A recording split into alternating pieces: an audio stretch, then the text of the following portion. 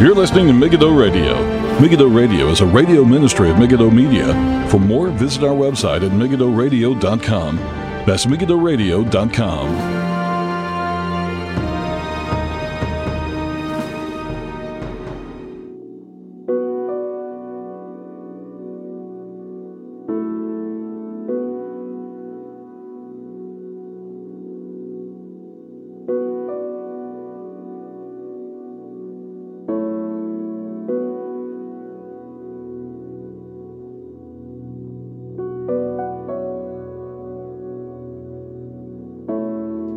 Good evening, welcome everybody. This is Paul Flynn with Megiddo Radio for Tuesday the 11th of January. It feels weird saying that. 2022. Thanks for tuning in. It's been quite a while since the last program, and I felt like I needed a few weeks off for various different reasons, and mainly to do with the program we're going to do today. Things that I've been mulling over and thinking over for quite a long time. This program is going to be on YouTube. I'm forgetting to press buttons here, and hopefully this is all sounding okay through the live feed, which is going through Thermid Audio, and which is available at megiddoradio.com/live. And for the next few weeks, it will be on a Tuesday night. From February onwards, it will no longer be a Tuesday night. Tuesday night will no longer work from February onwards. But we'll figure something else out, and it's basically been a topic that's been on my heart for a long time. What we're going to do tonight, just going to jump straight into it. Basically a plea to the church, the need to face tyranny together. Normally, I don't have a script or anything like that for the programs. Normally, it's critiques and various things like that. That's just kind of the nature of the program, and so I have my ideas on a page, so hopefully by God's grace, I don't say anything that would cause unnecessary division. If you've got any questions during the program, I've got the email in front of me, megiddoradio@gmail.com. So if you've got any questions, and if you've got any comments, if there's anything technically wrong or anything like that, especially with the audio feed or anything like that, that would be wonderful to know, but everything seems to be going well so far.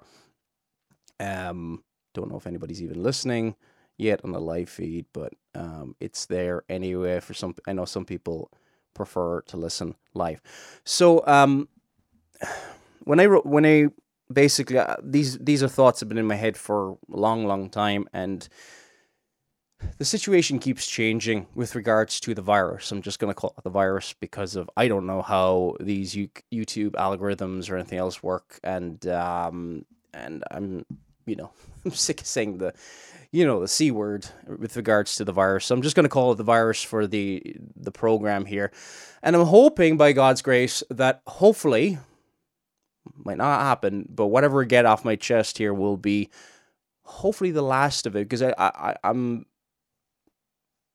to go back to covering other topics and stuff like that, and it is massively dangerous, no matter how part of the topic is, if other topics get neglected due to a hobby horse of any nature. And I urge you, brothers and sisters in Christ, keep up with the very basics of the faith. Yes, this is important what I'm talking about here. This is vital, and I think it's massively important that we go forward together, which was the initial title I had for this program. But I said, move forward together in what sense? Face tyranny. And so that's undoubtedly what we're facing in many Western countries. There's a few odd exceptions here and there, probably like Florida, United States, and places like that. But apart from that, not so much. So the title, A Plea to the Church, the Need to Face Tyranny Together. Firstly, I had the title, The Need to Move Forward Together, but I wanted to be more specific. Now, number one, right, the first thing I want to point out is I want to apologize. There's about 2 or 3 people who have, 2 that I can remember off the top of my head, who were asking me about doing this program. And I also put up on Facebook that I was going to do this program prior to returning to the live program on the 11th. I didn't, and I apologize profusely. I sat on this for weeks because things keep changing, and I'm almost hoping that this dystopian nightmare is just going to end. And you keep thinking, in some ways, it's just going to.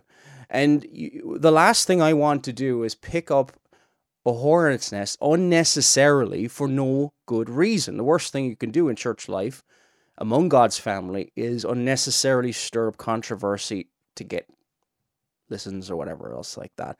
And the temptation is real when you run a podcast or anything like that. So that is the last thing I want to do. And I was hoping, perhaps, the longer I left it, the better things would get. And I think it's becoming abundantly clear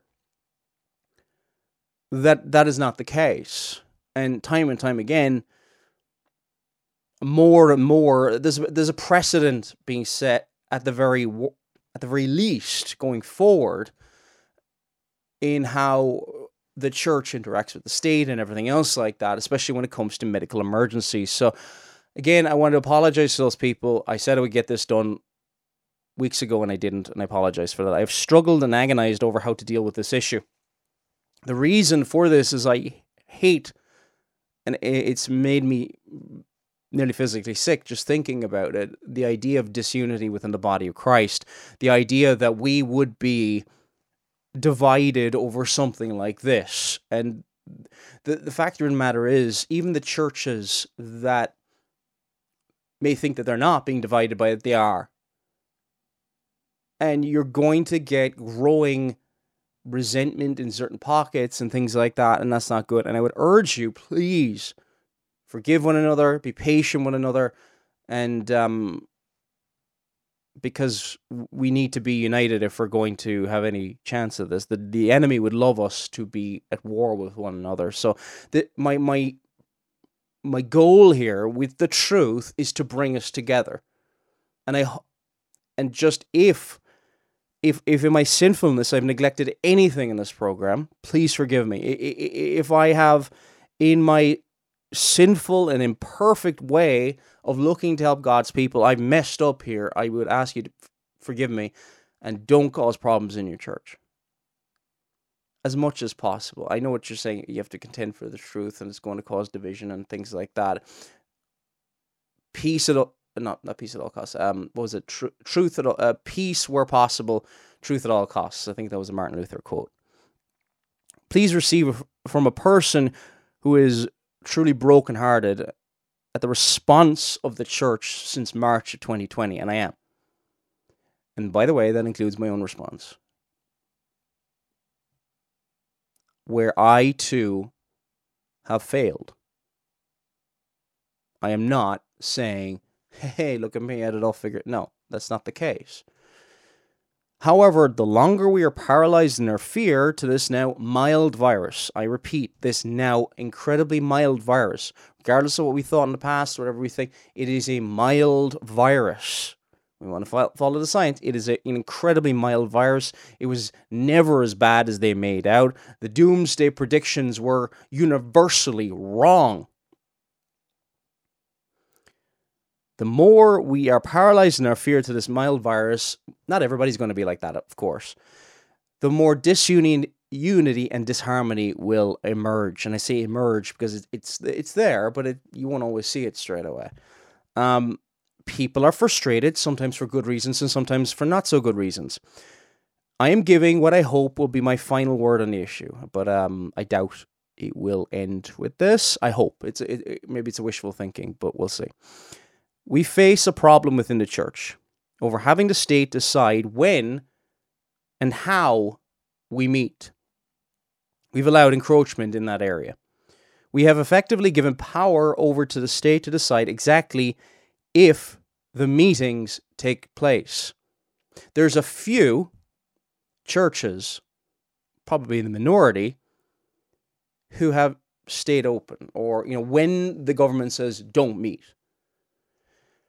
And most would be ready at the drop of a hat to shut down again once the government says jump.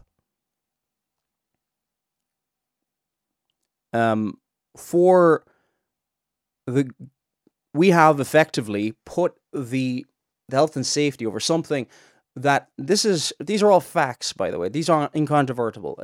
Something that the virus is, people with that, or diagnosed with that, not even from the very, very politicized virus that we have at the moment, people have died at the average age of 82 years old. 82. And generally speaking, there are many more comorbidities with that. So most of the time, I think if we actually narrow down how many people were actually killed by this thing, it'll be far less than we are quoting. And in the process, we have done cruel things in the name of loving our neighbor. We have allowed people, one of those cruel things is we've allowed people to die alone. Did we protest about this? No, we kind of more or less supported it. And then those poor people who went through that horrible ordeal, it is cruel. There's no other word for it. Sometimes in real emergencies, and I want to point this out as well, in real emergencies, this is not a real emergency. What we have at the moment is panic. What we have at the moment is this utter hysteria over something that is akin at worst to a bad flu season.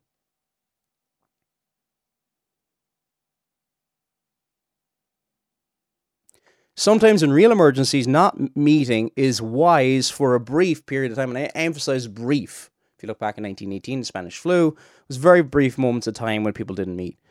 And 1918 Spanish flu was much worse. Much worse. And killed people who are in their 20s and healthy and everything else like that. And there may become, snow blizzards and other things like that. Maybe wiser not to meet for that one Sabbath. So I do not want to seem that I'm throwing all caution to the wind and that there's never a case that it wouldn't be wise for this to happen, okay?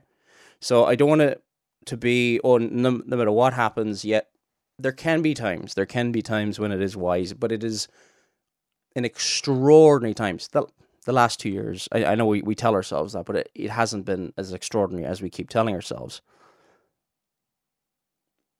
The church is not an entertainment center.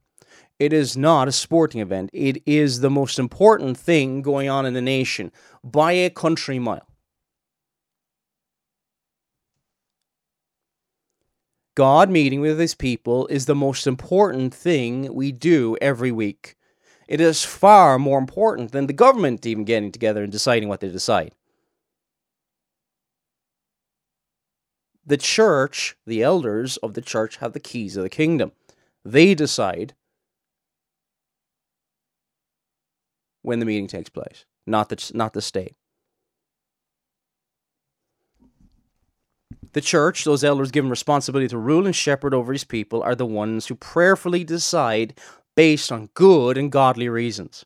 And there must be good and godly reasons. The reason for closing down services and impoverishing God's people of fellowship must be due to extraordinary circumstances, not based on a mild virus. This has been a mild virus for quite a long time. And ever since the vaccines came out, and we had the most vulnerable vaccinated, that should have been it. That should have been over. But it wasn't. It wasn't. And even then, most of us overreacted, myself included.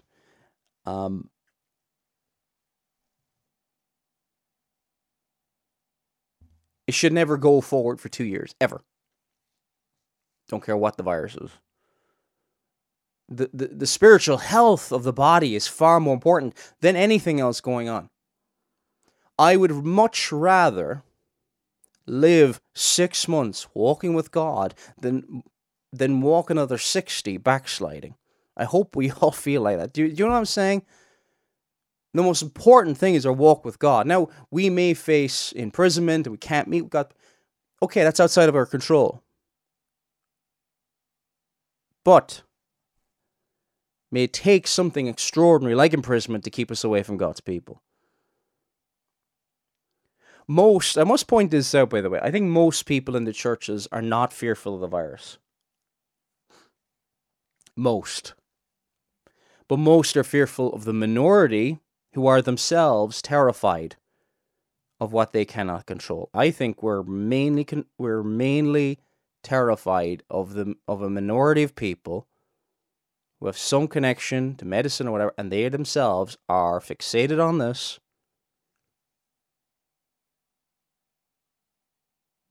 And then everybody else is afraid of offending that person. Now, we shouldn't want unnecessary division. But brethren, I want you to if this includes you, do not let your fear allow that to mistreat your neighbor. And there's many ways people have suffered over the last 2 years. COVID isn't the only I just let it slip. The virus isn't the only thing that's happened over the last 2 years. Well, there goes the algorithm, and probably not going to be able to find it on YouTube. I don't know how it works, by the way. I have no idea. We must lead the way of love for people. We must lead the way out to love people paralyzed with fear, regardless of the type of fear or whatever they're fearing. I think there's a lot of fear around. There's different types of fear. It's not just about the virus. But we must lead the way. Not bashing, not saying we're better than anybody, but we must try, all of us, as much as possible, lead by example, to live godly lives and to try and encourage each other, because people are sorely lacking in encouragement. We must stop telling people it is loving and necessary for people to block half their face, vitally necessary for the communication, fellowship, and mental well-being of the church in order to love our neighbor. If you want to do that, you do that. But do not say the only way to be loving is that is judging your neighbor and everything else. If you want to do that and you're convinced that that's the right way to go for that. But you also have to consider the mental health and well-being of others who cannot see most of your face most of the time. And this does impoverish fellowship. There's no doubt about that. Many, including myself, are in no way convinced that masks help to stop the spread of a virus that is now somewhere between a common cold and the flu for most. These are just facts. Now, I don't want to lessen the pain of people who've got currently people in hospital with this. Just as I don't want to lessen the pain of anybody else who's got somebody in the hospital currently with seasonal flu. Seasonal flu is no joke. Some people get it really, really badly. And some people even die from seasonal flu. So this is not me lessening it. This is just, what do we do with these things? We deal with them in a balanced way. We look at various things and we try to be biblical. We are harming people. This is the problem, friends. We're harming people under the umbrella of love. We're kind of, it's the most dangerous type of abuse of our neighbor is when we think we're actually loving them.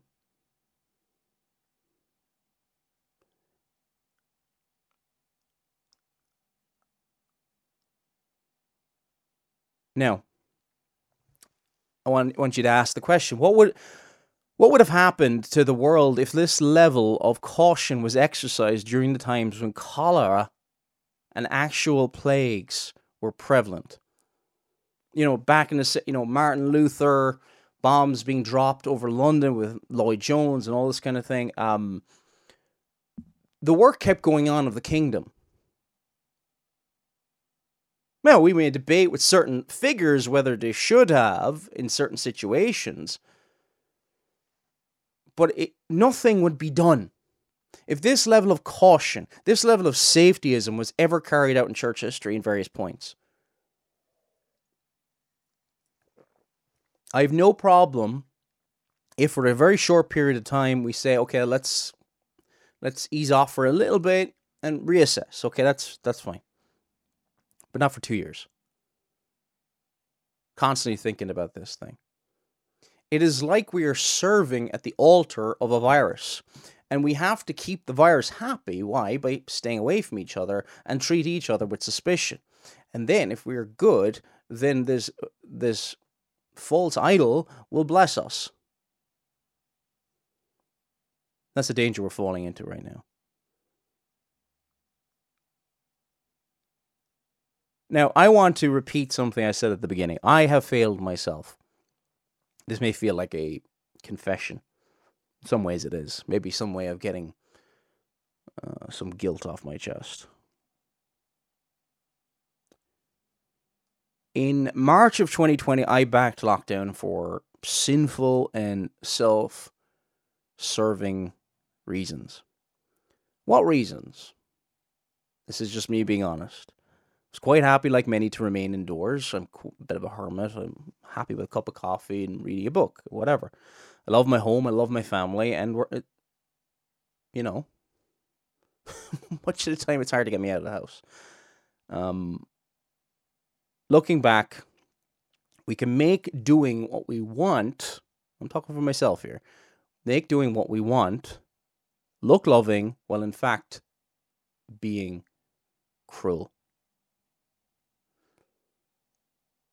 This is why I've written this down, because I probably wouldn't have said this had I not thought about this beforehand. I do not judge the motives of all who backed lockdown in the past, but I believe I did not exercise wisdom in my backing of this in 2020 and in 2021. I've repented of such folly, and in late 2020, our family were basically seeing the damage of such fear-mongering from the media was doing to myself, my family, and everything else. We went about trying to get back to normal as quickly as possible, and probably took it for granted that other people would do the same. It has taken time. It will leave psychological scars for generations to come, by the way.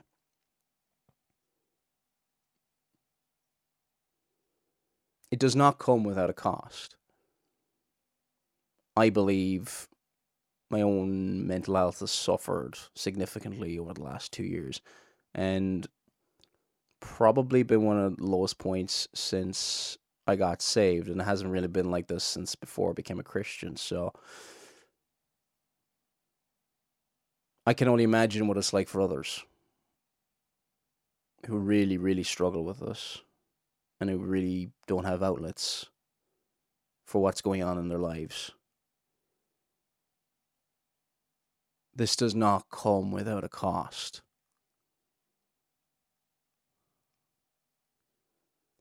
People, wonderful people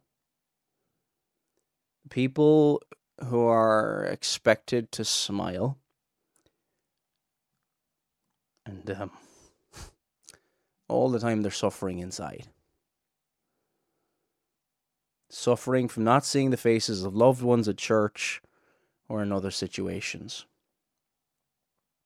Children suffering, not sure how to express it, and not themselves understanding it, being pressured into wearing a mask. And I'm sure the parents don't see it like that. I can probably guarantee you that they don't. They think it is part of their civic duty, I'm sure. A mask to make mommy or daddy proud, perhaps. That could be the reason. If they adopt the inclusive mark of the day, we all want to belong, don't we? We don't want to stand out and be a sore thumb. Nobody, especially children, want to feel excluded. It leaves scars. One that can stay with you for a lifetime. I remember things from my childhood, things, that have left mental scars. What will it do to these kids? Some of us need fellowship. We all need fellowship. We all need Christian fellowship. But some of us need it more than others. Some of us will particularly struggle more than others. Some of us are built so they can go off and be missionaries, and which can be a very lonely experience in foreign countries. And some of us, no way, should ever approach that. Most of us, really, to be honest. But while you may be okay, there's people, I'm sure everybody's suffering to varying degrees, But there's people who are suffering more than you. Multiply by 100, multiply by 10, whatever the case may be. Some have little to no contact with other Christians outside of Zoom calls and even an ever briefer services of worship. I say this not to condemn. I understand it is done for caring reasons, but the results have been cruel. At the time when we need more fellowship, now more than ever, it's been cut off, restricted. In times of crisis, we need to be together more, not less. We got to hear more of the Word of God. We've pressured people into going against conscience in wearing a mask. When the mental health of many suffer while wearing them, and I believe that the mental health of many children suffer for not seeing their parents' face for whatever period of the day it is. No one wants to share this for fear of being looked at as some kind of conspiracy theorist or just somebody who's complaining and divisive and needs to be avoided.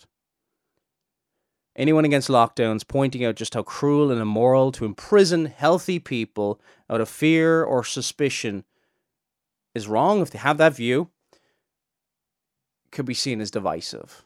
They're not caring, they're not loving. That's the general perception.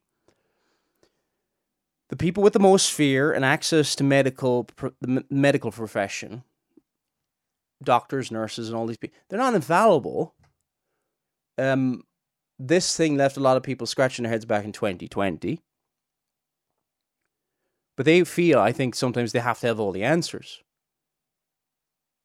They don't. There's probably a handful of research scientists, and the problem is there's been no debate over the data. Anybody who disagrees with the government scientists who want to just copy the CCP in China are being shut down. Dr. Robert Malone, for example, gets kicked off of Twitter a few days ago and was on the Joe Rogan program. I have no idea if Robert Malone is correct, but neither do the guys on Twitter. Let the debate happen, and truth has nothing to fear from the debate that takes place. That's how science works itself out. It's not by junior nobodies on blogs writing for third-rate journalism outposts is going to critique people who've got decades of experience within the medical field. Let Michael Osterholm debate with Dr. Robin Malone or whoever else. Get them in a room, let them have a discussion, let them quote their studies, and let people make up their own mind. Most people have been vaccinated anyway at this point. What harm can it do? But I digress. But I think people with the most fear and access to the medical profession, the ones that can be seen, not every single instance, but can be seen to the ones who take over and are in charge. We see this in a large scale with Dr. Anthony Fauci, who's basically, if he says something, he's massively influential and he's massively powerful right now. That's a large-scale example. Or Chris Sweetie over here in the United Kingdom, his advice is massively influential, just in the same way Stonewall's horrible advice is massively influential on 10 Downing Street. But that kind of power, that kind of influence, whether it be local or international, whatever, it's very hard to give up. Be honest with yourself. That influence and power can be hard to let go of. The lockdown's isolation of poor, lonely people, the impoverishing of worship through imposing of masks and all have been oppressive to those who wish to smile, hug, and embrace their neighbor. They feel guilty for even wanting to do that, even though this is an airborne virus and very little has been, I don't think handshakes have had anything to do with transmissions purely in the air. But for some reason, the elbow is okay. That's a bizarro thing. Handshakes, no. But you can do fist bumps. Oh. The virus respects fist bumps. I'm not trying to dismiss anything, but I'm just trying to dismiss the logic. Does it make any sense? We're impoverishing human relationships, and for what? I believe we need to get back to some kind of holy kiss. Paul said in a lot of his letters, greet each other with a holy kiss. What is the holy kiss of your culture? It may be a hug, it may be a handshake, it may be whatever. Do that. Not the gang signal. Anyway. Surely as being created in God's image, we need to greet each other with the holy kiss of the day. It lifts my spirits to shake hands and hug somebody I care about. Whenever I get to shake hands, but a bit of surprise when people still do it, and I'm like, yes. It lifts my spirits. Now, people then say, what about Romans 13, obeying magistrates? Yes, we should win. Now, you've also got to think, when people say, well, Romans 13, we got to obey the government. When? In every single case. So, no genuine Christian would say that we should obey the government when the government says to deny Christ. Okay? I think we all agree with that. So, everybody's got a limit on governmental power. There's limits on the government at the home. I think we'd all agree with that. The father doesn't have a right to keep his daughter forever. If he's a tyrant, well, leave. So there can be tyranny in the home. There can be tyranny in the church. There can be Diotrephes type people who want to lord it over other people.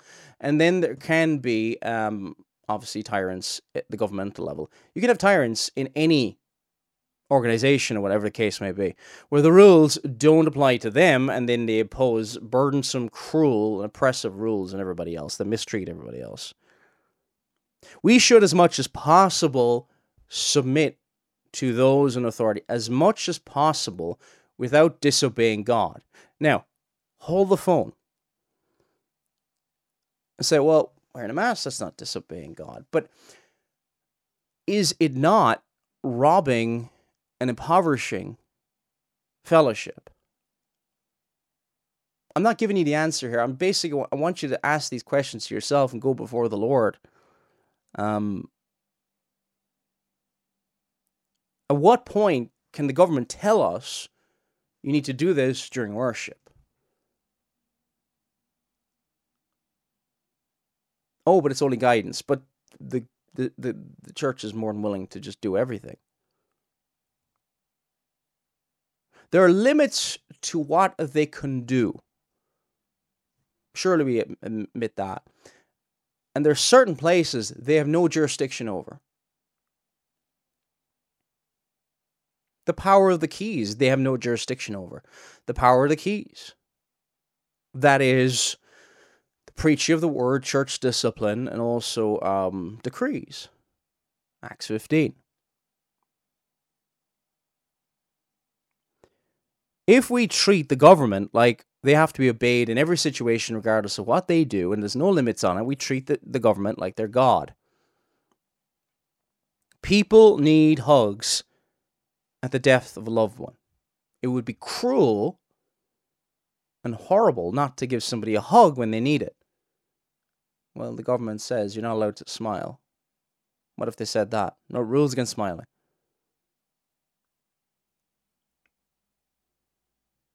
They need to see faces, and people should never be allowed to die alone, which is what happened. I mean, that's what happened around the first lockdown.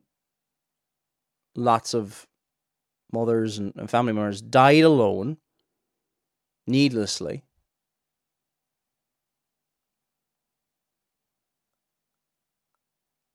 And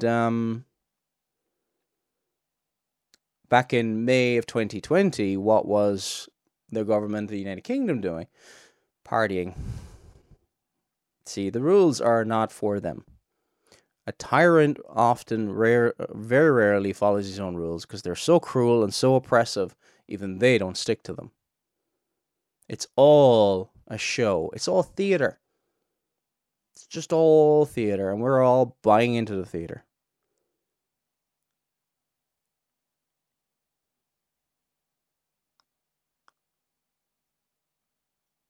We're against slavery, but what if we basically become utter slaves ourselves?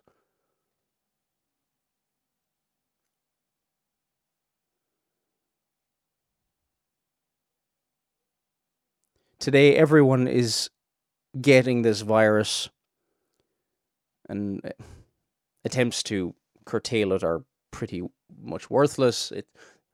The infectability, or the it's so infectious and it spreads so quickly. It's basically like measles at this point. But for most, it's little more than a head cold, if even.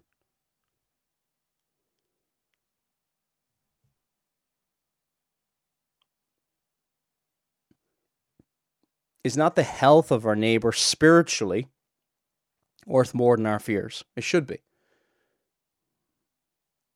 If we cannot move on and face this threat together, when? A lot of people don't think this is persecution of the church because basically it's happening to everyone. Yeah, the government is persecuting everybody. It's oppressing everybody. We would all admit that the Chinese government is, the CCP, the Chinese Communist Party, oppress the church. But it's not just the church, it's also the Uyghur Muslims who are slaves to that oppressive regime. They're not the only ones. But does that mean, therefore, they're not the only ones, everybody has to follow these rules? Well, then, therefore, it's not really oppression. We'd never say that. There are plenty of times when Christians in the Chinese in China have to and should and do bravely disobey their government and speak out against their government. And our governments around the world, around the West, they saw China and Italy shut down in very totalitarian ways and went, let's just copy them. What's the problem really? What could possibly be the problem? If we cannot move on now, I want you to think about when will come the time, if ever. You see, we'll often get around, people have, and I've had many over the years, many conversations about, if you're a Christian in 1930s, 1940s Germany, and, how few actually stood up, how there was the silent majority. Well, will we be part of the silent majority? I'm sure some countries in the West will return to some type of normality, but I think many of them won't. Now, which ones they are, I don't know. I don't know the future. It doesn't look good for countries like Australia, which are imprisoning people. And $5,000 fines. I think it's in the Northern Territory, wherever Dan Williams is the premier over, whatever region that is. There was a story on Heard, was it about a month ago now, of a young woman who was a cross contact. She was arrested, threatened with a $5,000 fine if she in any way breached the rules. $5,000. In Greece, if you're, I think, over the age of 60, if I'm not mistaken, and you do not get vaccinated, you are going to be punished with heavy fines. And there's other examples around the world. I don't want to go into all of them, but this is happening everywhere, but we just have to pretend it's not.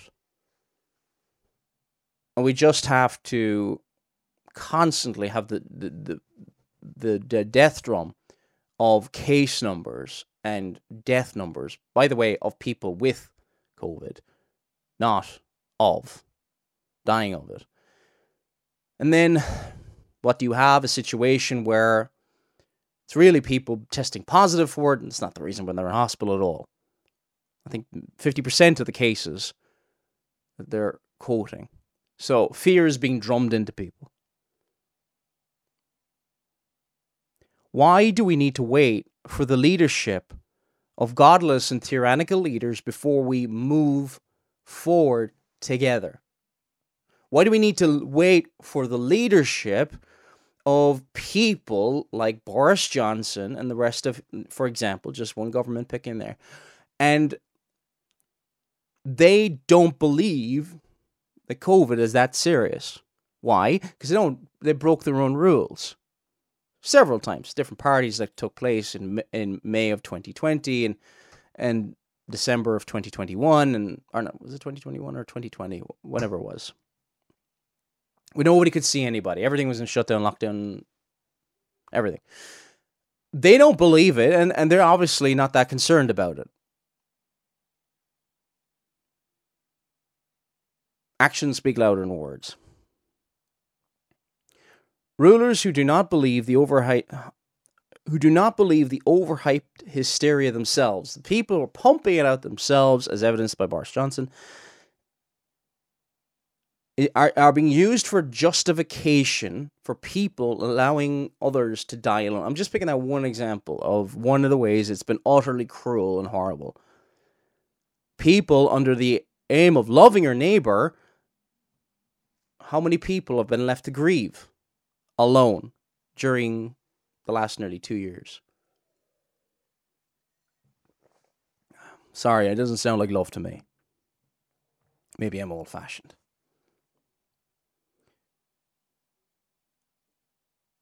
If they do not fear the virus, and they're following the science, why do we? Tyrants don't follow their own rules. They don't. That's when you know you live under tyranny. The government, the rules don't apply to the government, they apply to everybody else. The slaves. If what is claimed is to be for our good, is really for our harm, that's when it is an abusive, oppressive relationship.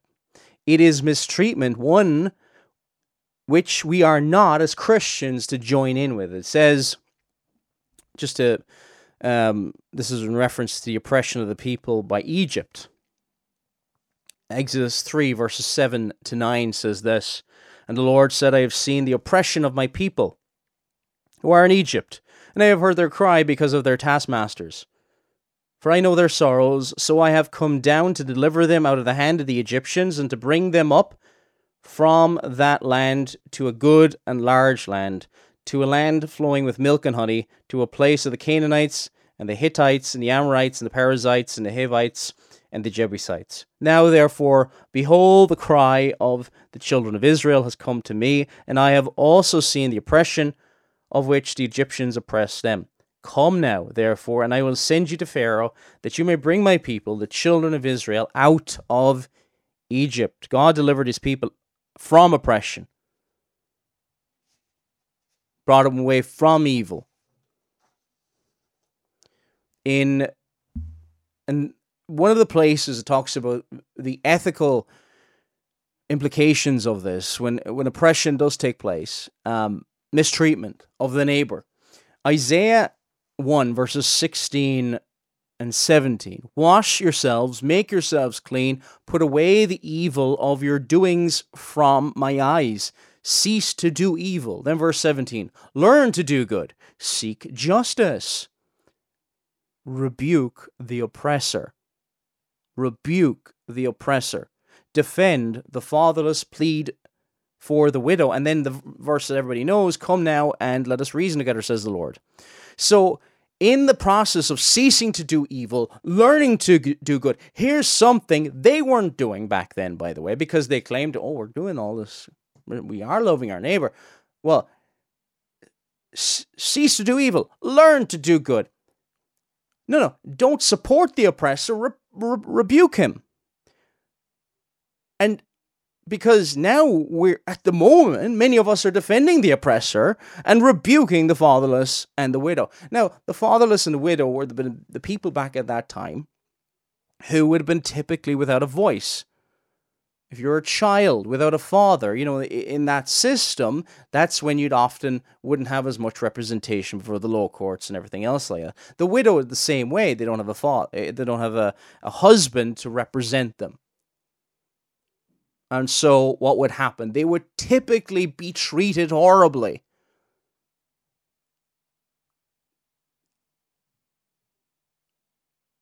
Now, the fatherless and the widow, who is that today? Today, it's the unvaccinated. Today, it's the person without the health passport. Today, it's the person who doesn't want to declare private health information. Who will it be tomorrow? Well, if we're following along in the process of the credit system that is found in communist China, well, then it will be a credit system. Then whoever worships and obeys the government above all else will be paying like taxes and all that kind of stuff. If we follow in the path of the tyranny of communist China, how we treat our neighbors is important. What were they told in Exodus? Do not oppress the stranger. Do not oppress the foreigner, for you are foreigners in the land of Egypt. See, largely today we've got a theology that is so divorced from how we live. But one of the blessings, dear friends, one of the blessings of the last 2 years is, I think, it has forced us to think about these things where we would have been lazy and slothful about them. So there has been good things that come out of this. Verses that I myself would have skipped over and not really paid attention to. And verses I would have looked at and went, well, the poor is not, I would have, thinking about terms of, well, that's not defending communism. It is not defending communism. Of course not. But how would I put it? Then you just skip over it. Well, it's not defending communism. We know that. And then you skip over. But what is it positively saying? And I'm talking about me. I didn't positively do this. And it has been positive from that point of view. Whatever is happening, the Lord in His providence is getting us, if we're actually in the Word, to look at the Scriptures. And it should change our lives. It is not about just changing our opinion. It's not just for online debates so we can look smarter. It's to change us and conform us so we live holy and godly lives. If our theology has no impact when oppression comes, when certain groups are mistreated, then do we join in? Do we join in with the oppression? Do we actually help? That's a scary thought. Do we actually help in the oppression of our neighbors? Because we want to be as biblical as we can be, don't we? And we want to truly, I hope, love our neighbor. Romans 13 is clearly not teaching to obey the state in everything. I think everybody would agree with that. But where the line is, we need to think about. An argument could be made, hypothetically, even though I think it was a complete catastrophic failure of a public health policy, but an argument could be made for defending the first lockdown or supporting it when it happened. Because you can make the argument, okay, they're misguided, but they mean it for good. There's no way you can give them that benefit of doubt anymore. Especially when it's gone on for 2 years. No way. And by the way, I also understand, and I hope, I can't remember exactly the words I used back in the day, but I could see why people kept meeting. By the way, looking back, they were dead right. By the way, it's not something to boast about. That's also been a problem. There has been a group of people who said, hey, we're so orthodox, we never stop meeting. There's been some people who never stopped meeting. They didn't, blow their own trumpet or anything like that. And they kept loving God's people and everything else. And they're a wonderful example. Probably the best example that came out of this.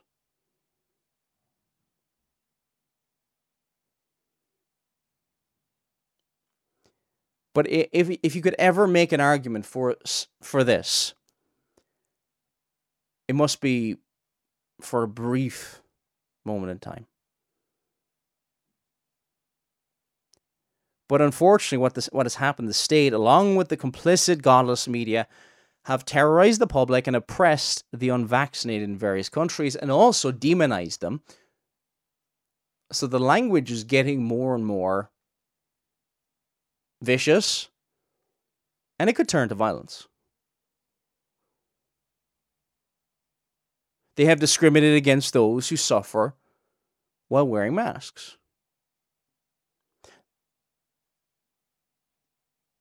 These people who suffer while wearing masks suffer in having to share painful and private health information to those who do not wish to share with. They don't want to share this information with most of the people who ask and demand it from them. Like the chief medical officer up in Northern Ireland. Apparently he challenges people and he knows exactly when they should be wearing their mask and all this kind of stuff.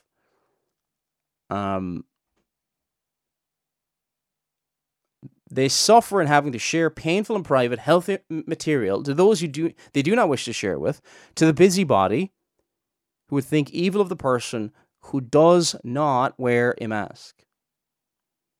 Will such suffering be met with a sympathetic ear among our leaders, especially in the church? Or will such suffering be something they cannot wait to be rid of if people do feel so frustrated and then leave? I don't advocate anybody leaves, by the way.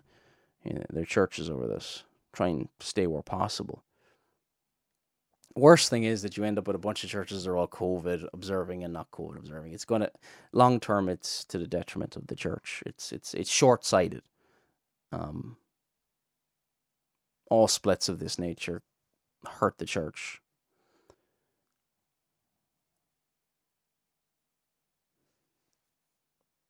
These are real issues, and I am convinced that there are people suffering greatly, but tell no one. And don't feel they can go to anyone. I am convinced that there are people who feel more and more penned in, but I hope many will seek help. Look, if you... I'm not the best person to go to because I don't know your personal situation, but if you can't go to somebody else and it is an emergency, come to me. Yeah. Because the last thing I want to know is that somebody's life could have been saved. Last thing I want to know is that people within churches, this is the worst case scenario. When you, that rather than going to seek help, they don't, and the unthinkable happens. I think you know what I'm talking about. Don't let the unthinkable happen. Are we at the cusp of a surge in mental health decline? Even within the church, with all the hope we have to look forward to, or profess that we have to look forward to. Our services are too focused on the virus. We need to be thinking of Christ and Him crucified, and that's what should saturate our minds. Leave the fear-mongering and the whatever's. We've seen enough of it for the week. I think people know what to do at this point. The devil loves to distract. Please, my friends, go forward. Encourage each other to move on together, to face tyranny together. Forgive each other. Repent before God, trusting Him and knowing that He has forgiven you who have trusted in Him. Ask forgiveness of one another where you have failed others. Free yourself of this guilt before it brings you down. We need to love our neighbors, but not according to the world's standards, according to God's. According to God's. Our problem is not mainly with a mild virus we have overreacted to, but with a lack of the fear of God.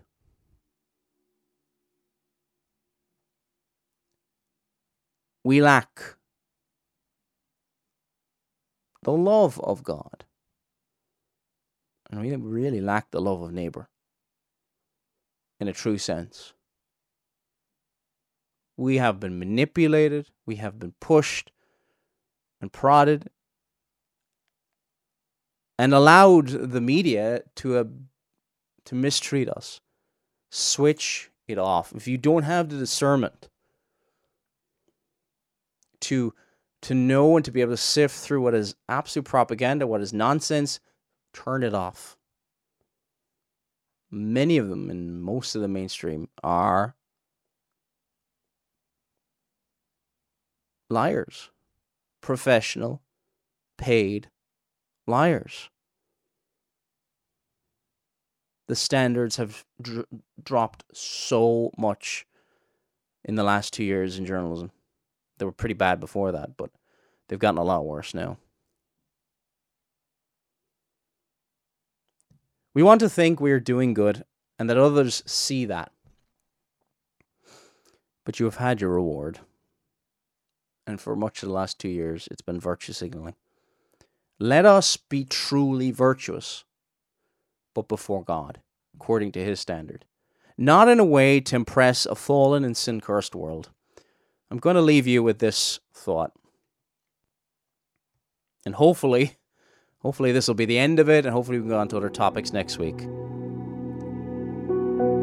Jesus said, "Come to me, all ye who labor and are heavy laden, and I will give you rest.